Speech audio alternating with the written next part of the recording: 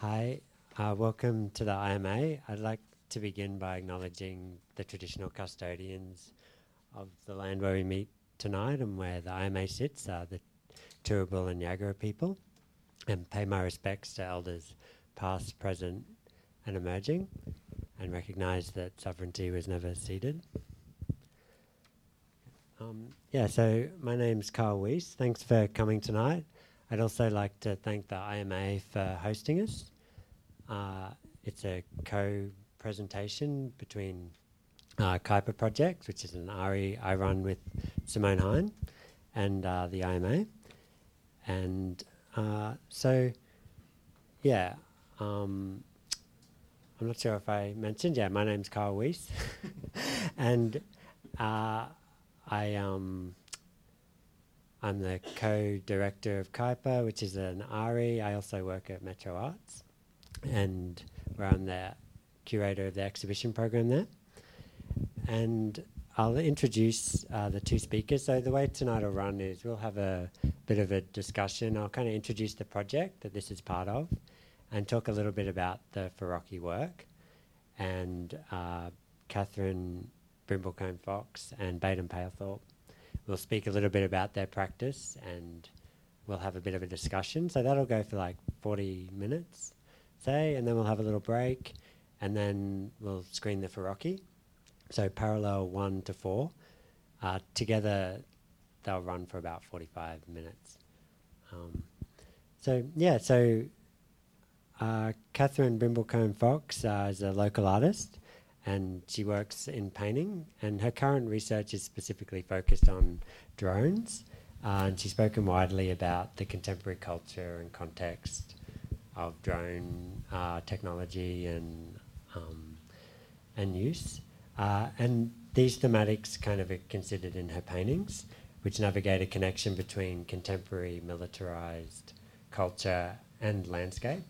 And so even though tonight I'll be talking a lot about, and Farocki's work is about digital imaging and computer graphics, Catherine doesn't use computers at all in her work, but has an aesthetic in her painting that kind of borrows from that, and can talk about that a little bit. And Baden Palethorpe is an artist and is currently based in Canberra, where he's the convener of hybrid art practice at ANU, School of Art and Design. So Baden has a pretty amazing history of national and international exhibitions, and we've worked together a few times over the years. So actually last year he had an exhibition at Kuiper Projects, and he currently has a show at Metro Arts, which is on until the 30th of November, and that's called Asset Pack. So Baden's early work was very much focused on video games and militarism and recontextualizing, reworking found footage. But his practice is now more focused on procedural works, so works that are generated algorithmically in real time, and he often uses Unreal Engine and other tools of video game creation. So that's there'll be a bit of a preamble because the screening is part of a much larger kind of ongoing project. So I'll contextualize that a bit. But that project is called Topographic Resolutions. And Topographic Resolutions 1 was a show Simone and I organised in 2014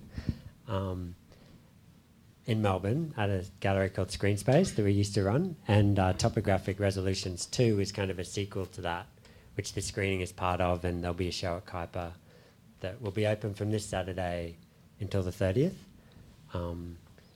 of November. And this screening and exhibition and Baden show at Metro, they're completely unaffiliated with SIGGRAPH, but it's kind of an interesting a coincidence that SIGGRAPH Asia will be in Brisbane next year. So SIGGRAPH... next week. Yeah, not next year. Yep. So SIGGRAPH is a long-running, and it's a really significant conference and trade show that brings together innovations in computer graphics and interactivity. So I thought it was kind of interesting to run some kind of low key kind of artistic responses from people who are kind of at the fringes of that world. Although SciGraph will include an artist kind of element. And so Bait and Show at Metro, Kuiper and this screening are sort of in dialogue with that. SIGGRAPH is really significant in terms of the history of the development of computer graphics. So it's kind of, this SIGGRAPH Asia is a newer iteration of that, but the first time it's been brought to Australia.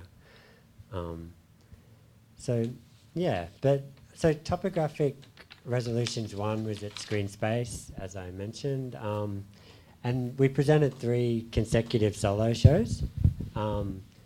And we curated work from the turn of the century that used computer graphics to reimagine landscapes. So it was kind of, we thought of it as a chance to kind of look back at turn of the century video work that was kind of cutting edge and kind of consider how that, the fate of those and the trajectories they seem to map. So we included Swell, which is a 3-channel Patricia Piccinini work, which I actually coincidentally first saw at the IMA when Patricia had a solo show here, and Simone, who co-curated this with me, had a show actually in this space at the same time. But so here she used kind of Hollywood tools to create this digital ocean, and she was telling us how she didn't have the license because it was so expensive. It was like what James Cameron was kind of using. So they constantly have to reinstall it. but it has this kind of photorealistic element. And also it uses this digital ocean to kind of emphasize the metaphorical connection of landscape, which is kind of important across this project. And like this experience of being kind of set adrift and disoriented in a networked kind of digital context. So like there's just this kind of undulating waves with no horizon. And like liquid forms, I think, continue to fascinate. Like there was Hito Sterl's Liquidity Ink, which was shown here, and a work I'll be showing at Kuiper by Trent Crawford kind of mines that. And then we also showed Nicolas Moulin, who's a French artist, his work Vita Paris, which reconstructed a sort of future Paris with these sort of subterranean freeways running through it and emptied of people. It was a software-based work which randomly generated images.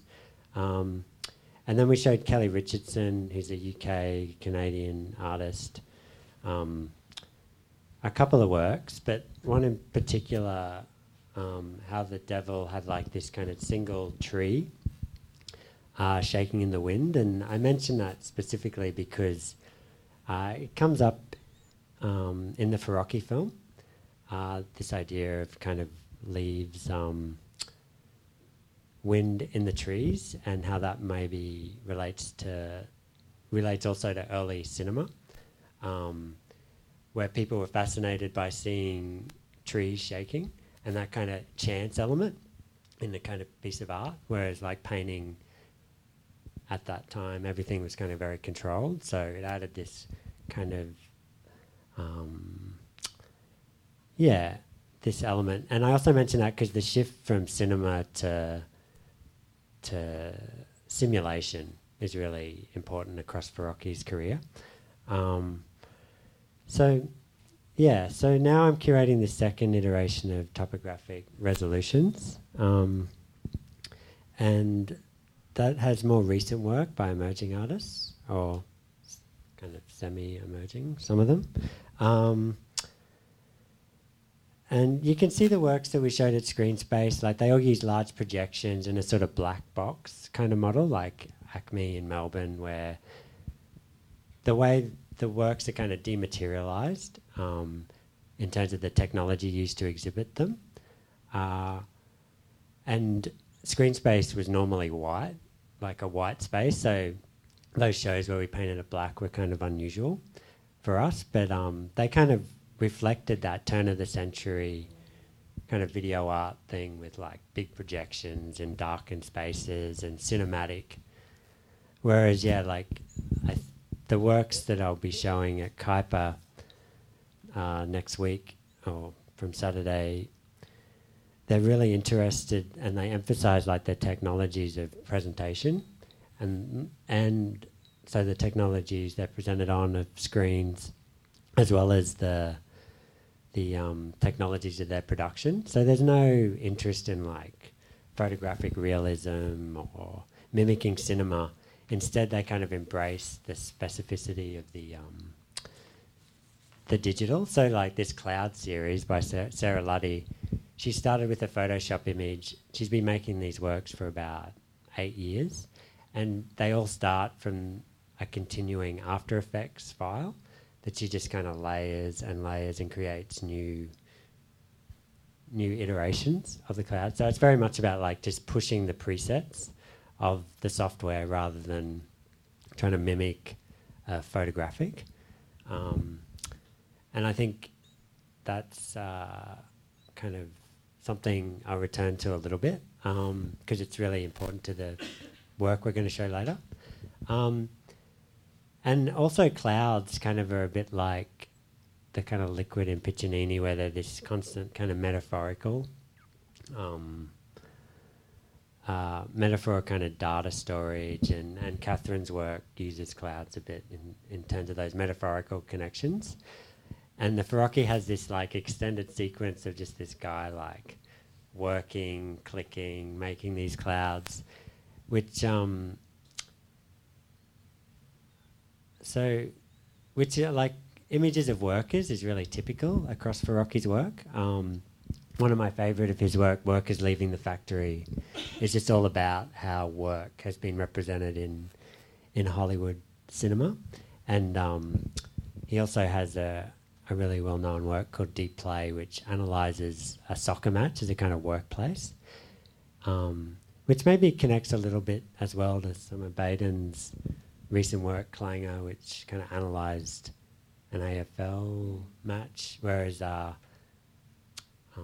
Farocchi, just analysed a soccer match. But yeah, so it's in the context of this broader project, topographic resolutions, that I became interested in Parallel, specifically. It's kind of a bit of an outlier in his career. It's his last work.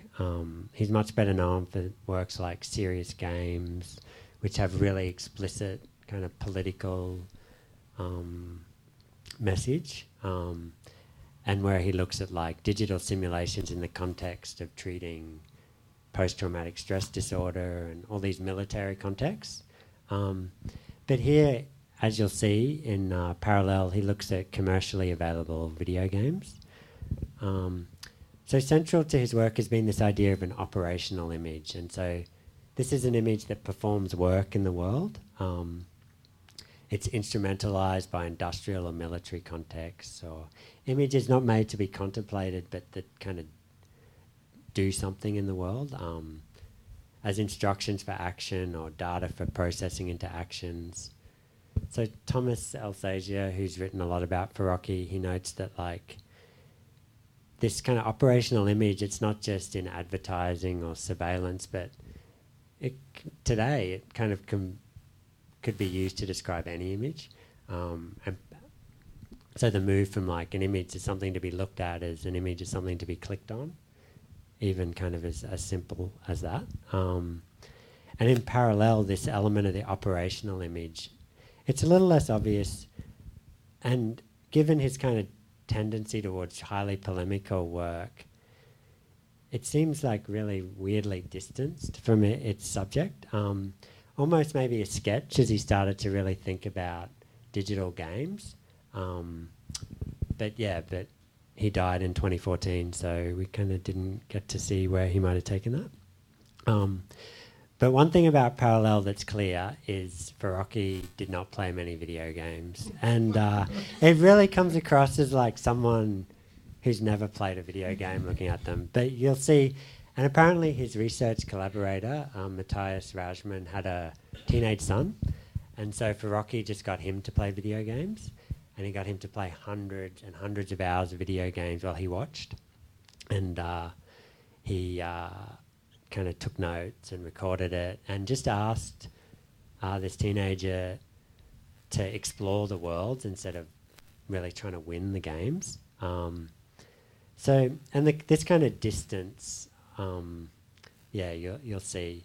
So across the 4 parts, part 1 is really interested in natural phenomena, and almost in a kind of teleological narrative from like graphical lines to photorealism, which seems very kind of obvious and traditional, but by parts 2 to 4 it kind of starts to turn it on its head. So that's when the politics start coming out, because you start getting into the anthropomorphic characters and avatars, and so you start to see the emphasis on violence, which is usually gendered, and colonial expansion, and these sort of elements of kind of mainstream gaming. But Farocki was really interested in the limits of gaming and the way the world's become these hermetic floating islands, which is kind of a physical... Sorry, that's my phone going off there.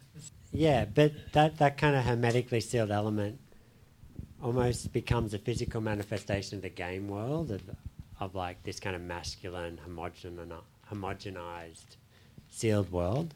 And it's often ultra-violent. And I mean, you just walk around any city and you just see all these ads for Call of Duty and Assassin's Creed. And I mean, mainstream gaming is very kind of violent, and it's not really explicitly discussed, but the interactions of the characters, it kind of, Farocki really starts to emphasize that as it goes on. So the kind of narrative about fidelity of the digital to photorealism starts to get undermined, and Farocki shifts attention to the rules that these worlds create. So just as like in parallel his work, it's kind of just beginning to shift from an interest in reproduction of the world, as in like photography, montage, film, to the construction of a new world via simulation, where the limits of the game world are tested and glitches appear. It kind of reminds us, I think, that what we see and experience of our own reality is usually nothing like the reality that actually underlies this. So this is kind of my reading, is that Parallel creates a connection between our kind of apparently free-roaming reality and open-world gaming. In both, we kind of wander a kind of seemingly endless landscape, but occasionally discover its limits and kind of glimpses of its reliance on unseen algorithms and data sets. And I think that's why this is an interesting still that we've kind of used. And it's also one, video data bank who provided the Farocki gave me, where it's this kind of glitch, this kind of threshold of worlds. So I've kind of talked on a bit, but it kind of tried to contextualize Farocki, within this broader research I'm doing and other exhibitions. But now maybe if Catherine wants to speak a little bit. Yeah, sure. Yeah.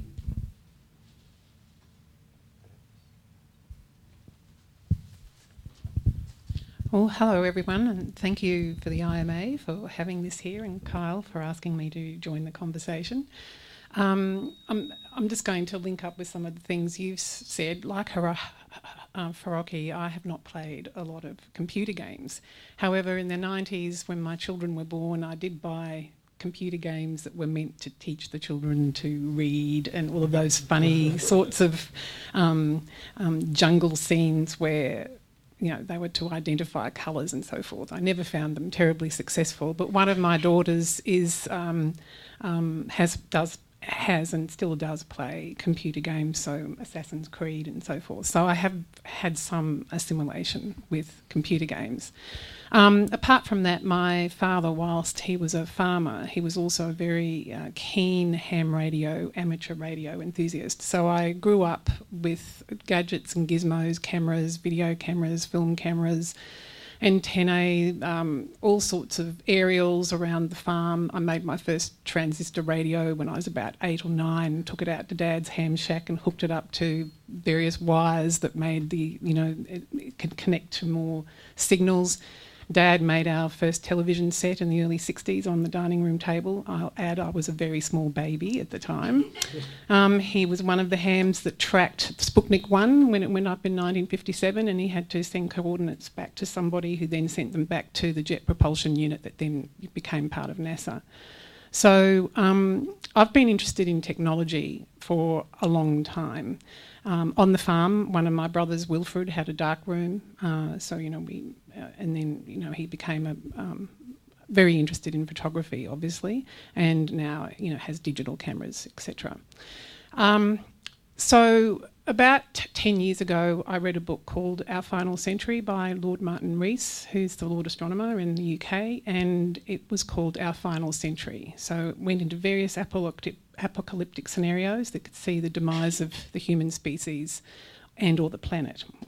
And it got me interested in how emerging technologies were posing threats to civilization and the human species, to the planet.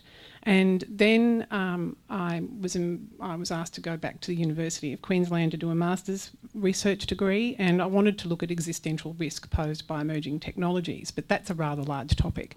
So I narrowed it down to militarised technology, and I deliberately set the degree up so that, the art history part, I looked at how George Giddos and John Catapan represent militarised technology in their paintings. Both artists have been in war and conflict zones. But the actual research into drone technology was separate. It was more from a cultural studies aspect, but I did a lot of technical research too, because I knew that to have integrity in my visual analyses of Giddos and Catapan's paintings, I needed to be sure of what I was saying. That component of the degree then fed back into my practice. So this painting here, I've just got a few paintings. I'll just talk about them, and as we talk, it'll come out. But you were talking the limits of computer games. I was reading only the other day that the controllers that are used for Xboxes and so forth are now being used, for instance, to operate scopes in submarines. And last night I watched a video promotional video by Raytheon, I think their name is. It's an arms manufacturing company, in the US, and they've developed an anti-drone laser technology. So there's a laser beam that tracks the drone and then locks onto it, and then a high-energy laser takes out the drone. And they're using a controller that you would normally use for a computer game to actually operate this thing. So that's fairly interesting limit. But in this painting, I've got a weaponised drone. It's got 4 Hellfire missiles and 2 guided missiles. It's based on the Reaper drone. But I've painted the 2 of the drones in sort of parody of the Pixel, sort of saying, well, this kind of technology is creating fake landscape elements. These drones are like a fake sky. And it plays into that idea of the computer-generated image, of which, of course, the remote drone pilot is operating these things from thousands of kilometres away. And the image, I often think, is only provided because a human is still in the loop. If you've got artificial intelligence doing the scrutiny of an image, does that really mean that the image is necessary? Because the software can actually examine the image in a different way to the human being. So I'm thinking about things like, well, is this the end of the image sort of thing? In many of my paintings, you feel as if you can fly above or below the drone. So here, are you below the drone looking up, or are you above the drones looking down? This is a deliberate thing, and it comes from growing up on the farm and as a very young child flying. And it sounds fanciful, but I knew what our farm looked like from above, even though I'd never been in an aeroplane. So this kind of aerial perspective has been in my work for a long time. These 2 paintings, interestingly linking back to the discussion on clouds. Here, drone swarming. When I first started researching the drone, there was just reasonably early development of drone swarming technology. Now we've got a number of countries who are developing drone swarming technology. China, I saw a very scary promotional video put out by a Turkish company that had kamikaze drone swarms. At the end of 2017, some AI researchers and robotic researchers produced a film, short 7-minute film called Slaughterbots. At the end of the film, Professor Stuart Russell, who is a 35-year veteran of robotics, basically says this might appear to be a fiction, but every piece of technology portrayed in this very scary film we have now. It's just a matter of putting it all together. So the one over there called New Clouds, again, you could be above or below, so I invite you to fly. I call it an imaginational metavalence.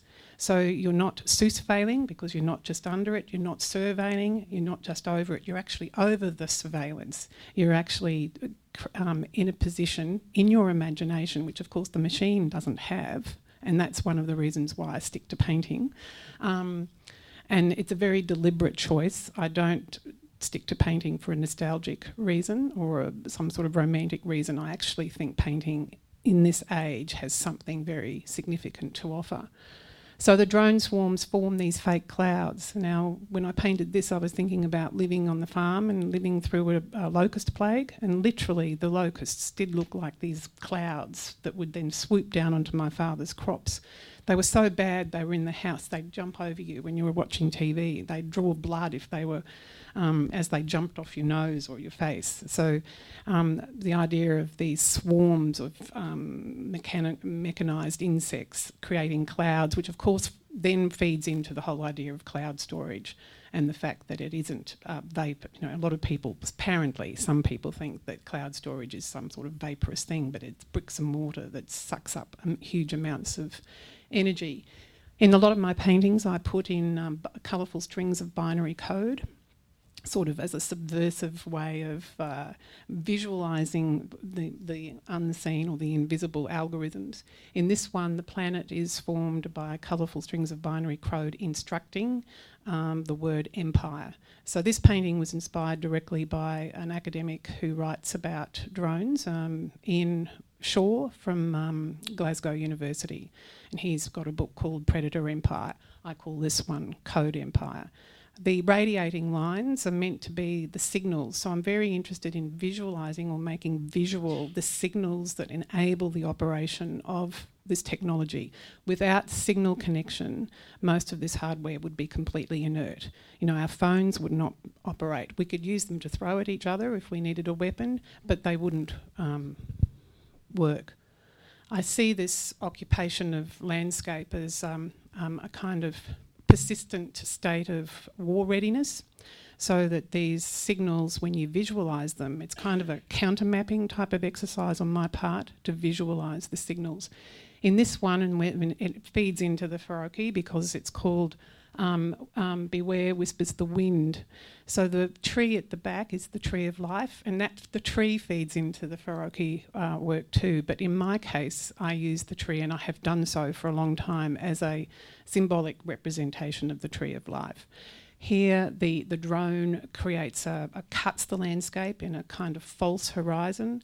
The computer graphic-like orienting markings at the bottom are imposed and occupy. I call this a techno-colonisation of the environment, leading to new modes of empire and therefore power. Read a very interesting article today about the captured city, that, you know, everything that's linked actually enables other kinds of forces other than good to appropriate the city and surveil people. This one again is just another demonstration of the imposition of signalling and the kind of computer graphics that are flat. So Paul Virilio's work really influences my ideas with these sorts of works. I'm also interested in his idea of the accident. So if you invent the ship, when you invent the ship, you've invented the shipwreck. to me, one of my questions is, with this interconnected and networked system, what is the accident of this system? So, in a natural disaster or a human-made disaster, what is the worst outcome? So in 1859, a mass coronal ejection, which is a huge solar storm, hit the Earth, and it was at the early stage of telegraph, and the telegraph stations burst into flames. Can you imagine if something like that hit us? And in 2012, we missed one by 1 week. We went through our orbit. This one here is called Drone Spiral. There's only 2 more.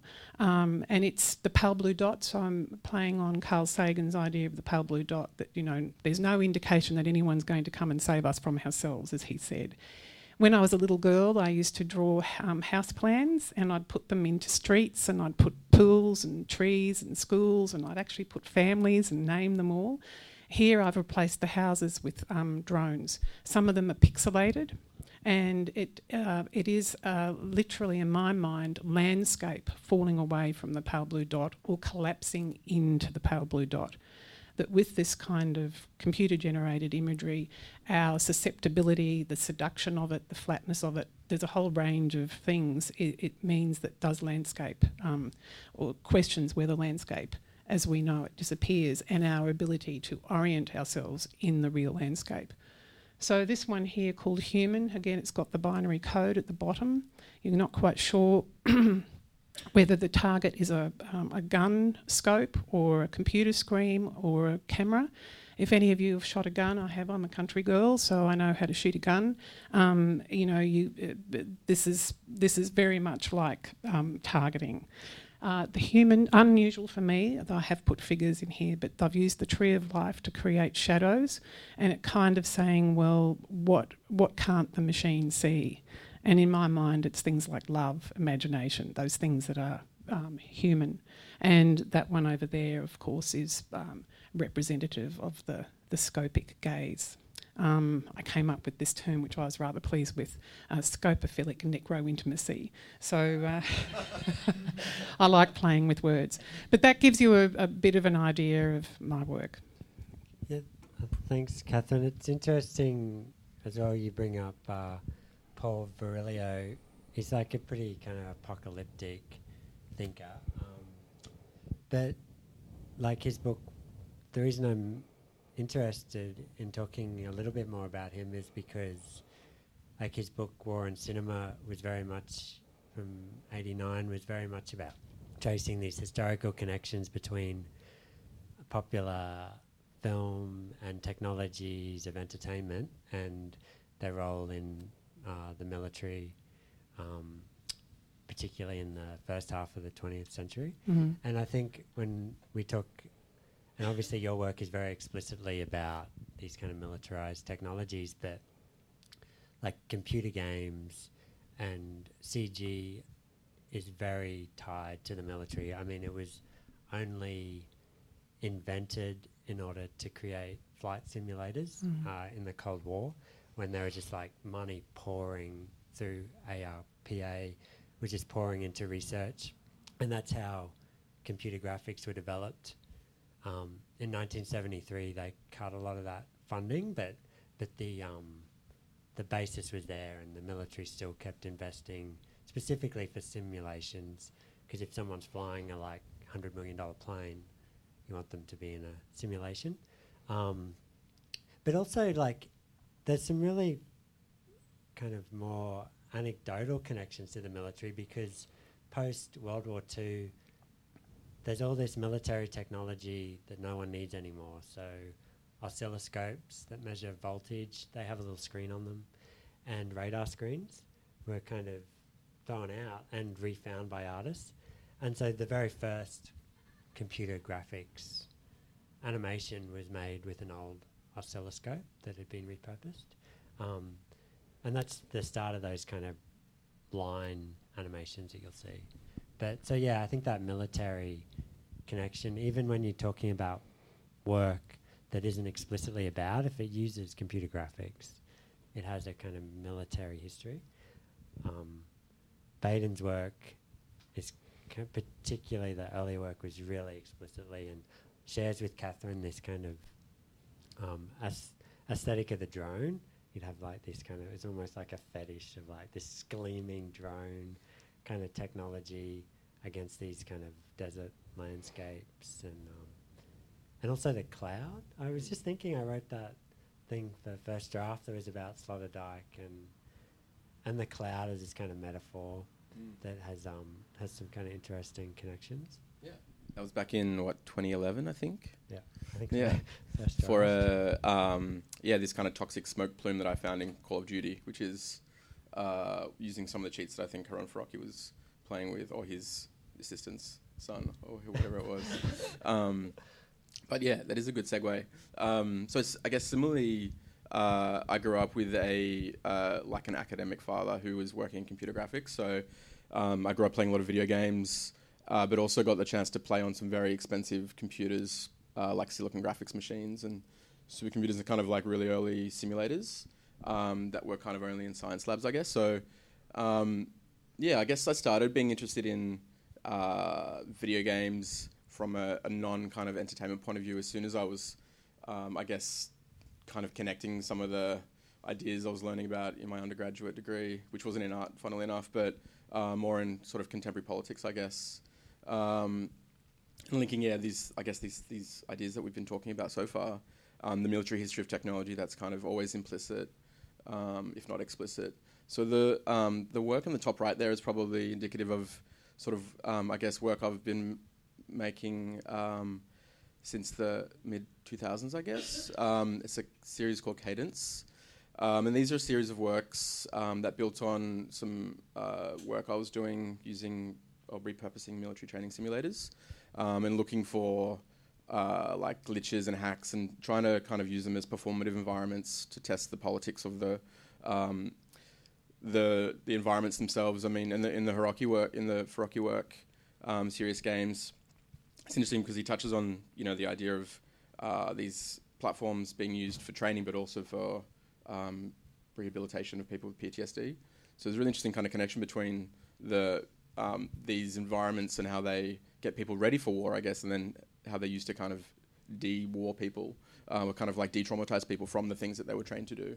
So there's a kind of weird sort of kind of way that these technologies kind of fit both sides of the psychological spectrum of training and then rehab.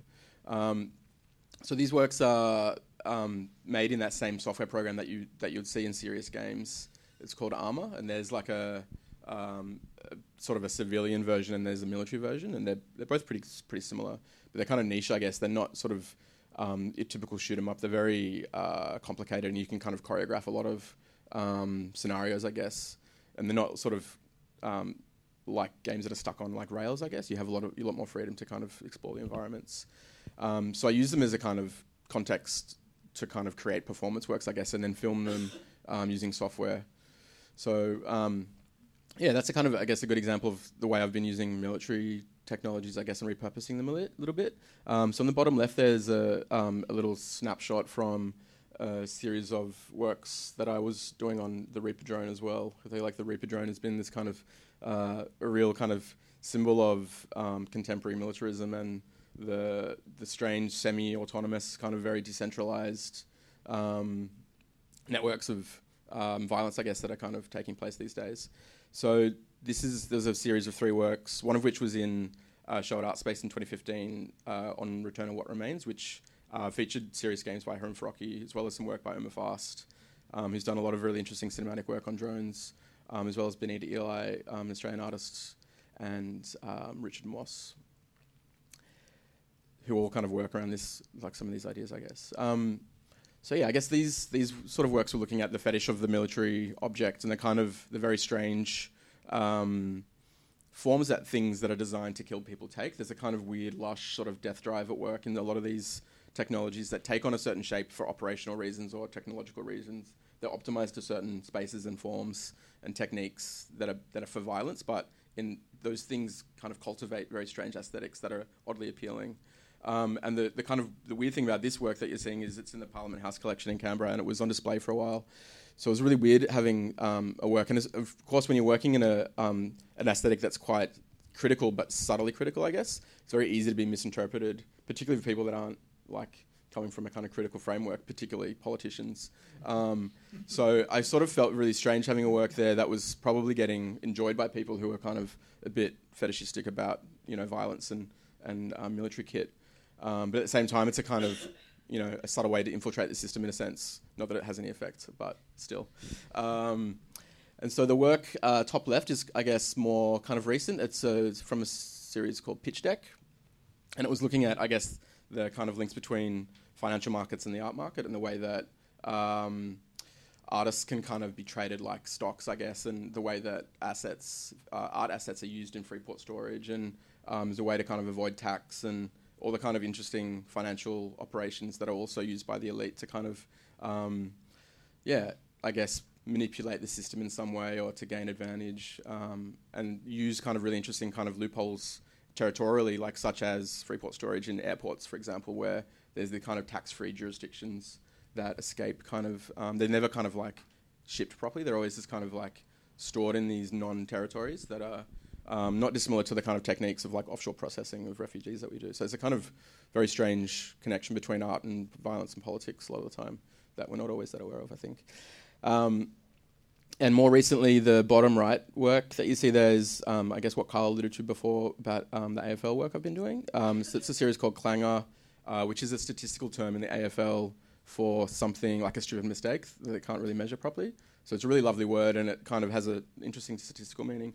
So this is the work I did. I started in 2017 with a Synapse residency with UTS, Sport and Exercise Science.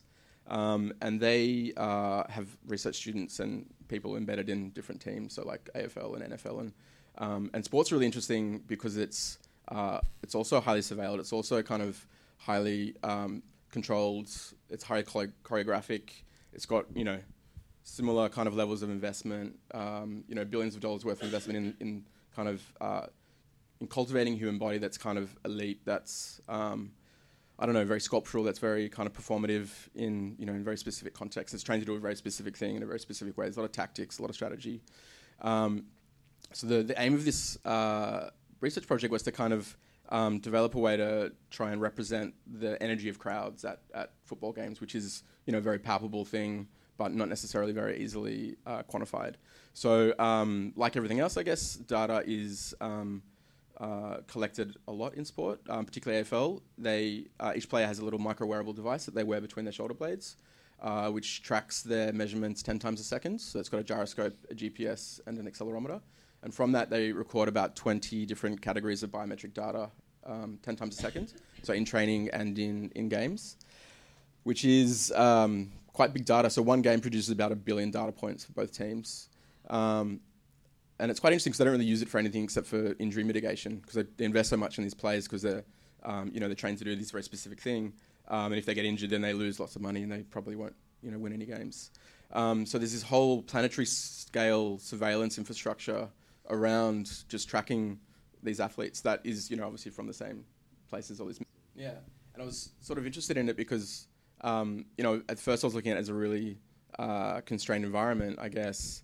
But then I realized, of course, like we're all getting tracked in a similar way, not as intensely, I guess, in some ways, but, these players are tracked on the field and they create a kind of interesting squiggly line and it's quite nice.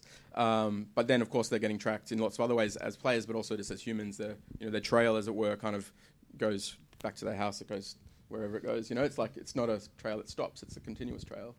But yeah, it's quite interesting. So there's... so that's a kind of broad snapshot of my work, I guess. I can show you a quick excerpt of a recent video which deals, I guess, more explicit with the digital landscape in some way. So this was a commission for the Lion House Museum down in Melbourne, which opened earlier this year. So it was commissioned to make a work with a bunch of other artists looking at, I guess, a kind of fairly generic idea of the viewer, the artwork in the space. But I decided to create a portrait of the museum because there's a lot of interesting crossovers between digital art in general, I guess digital practice, anyone that's using technologies, and architecture. There's the same, a lot of the same software is used. There's a lot of shared kind of workflow and procedure. So I kind of used that close proximity of the two kind of parallel practices to, create this portrait of the museum, which is set in the place where most of the material of the museum comes from, which is the Western Victorian volcanic plains, so around Port Fairy. So this is a place where bluestone comes from, which is a really common kind of material in architecture, I guess. So the NGV's got lots of bluestone, for example. So these files, the CAD files are interesting because they contained every single object in the museum, including the toilet rolls, the coffee machine. So it's a kind of like really interesting and wholesome kind of representation of the space.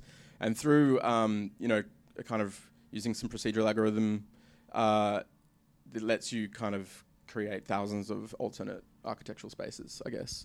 And so the idea was, because when you're seeing this, apart from you guys, unless you were at the exhibition, there's a kind of spatial collapse, I guess, between the building you're in, which is usually, you have a kind of architecture is a very physical and immovable, mostly movable presence, I guess.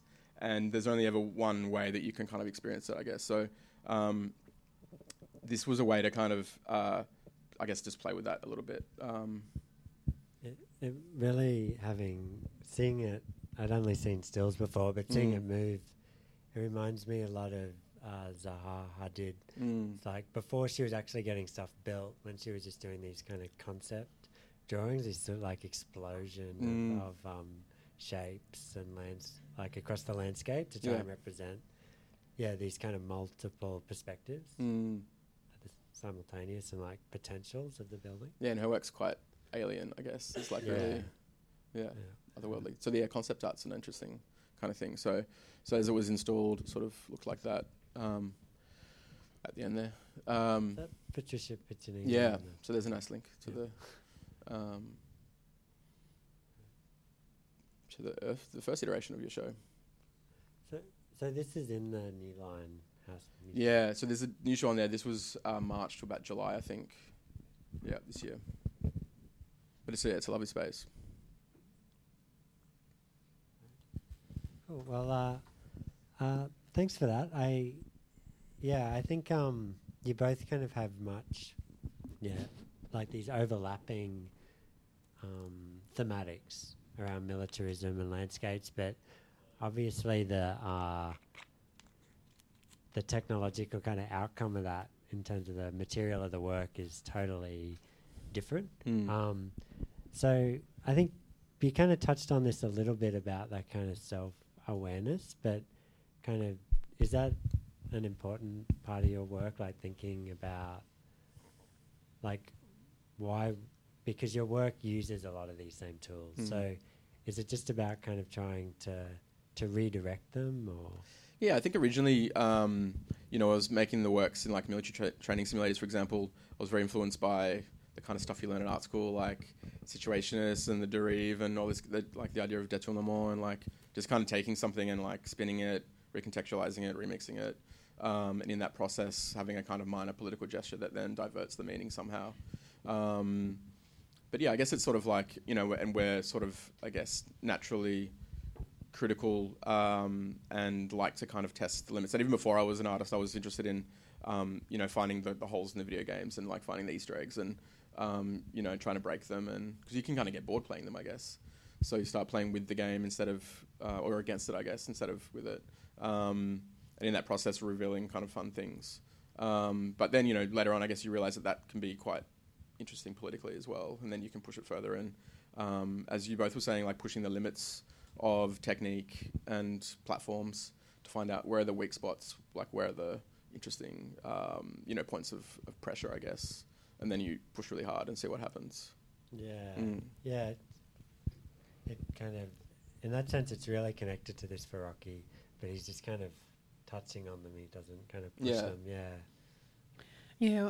Tung Huey Hugh is a book called The Prehistory of the Cloud, and in that he actually brings up this question of neutrality in terms of artists who do use technology to produce their work. And I think these days we do have to be very critical about the medium we choose to use, but not necessarily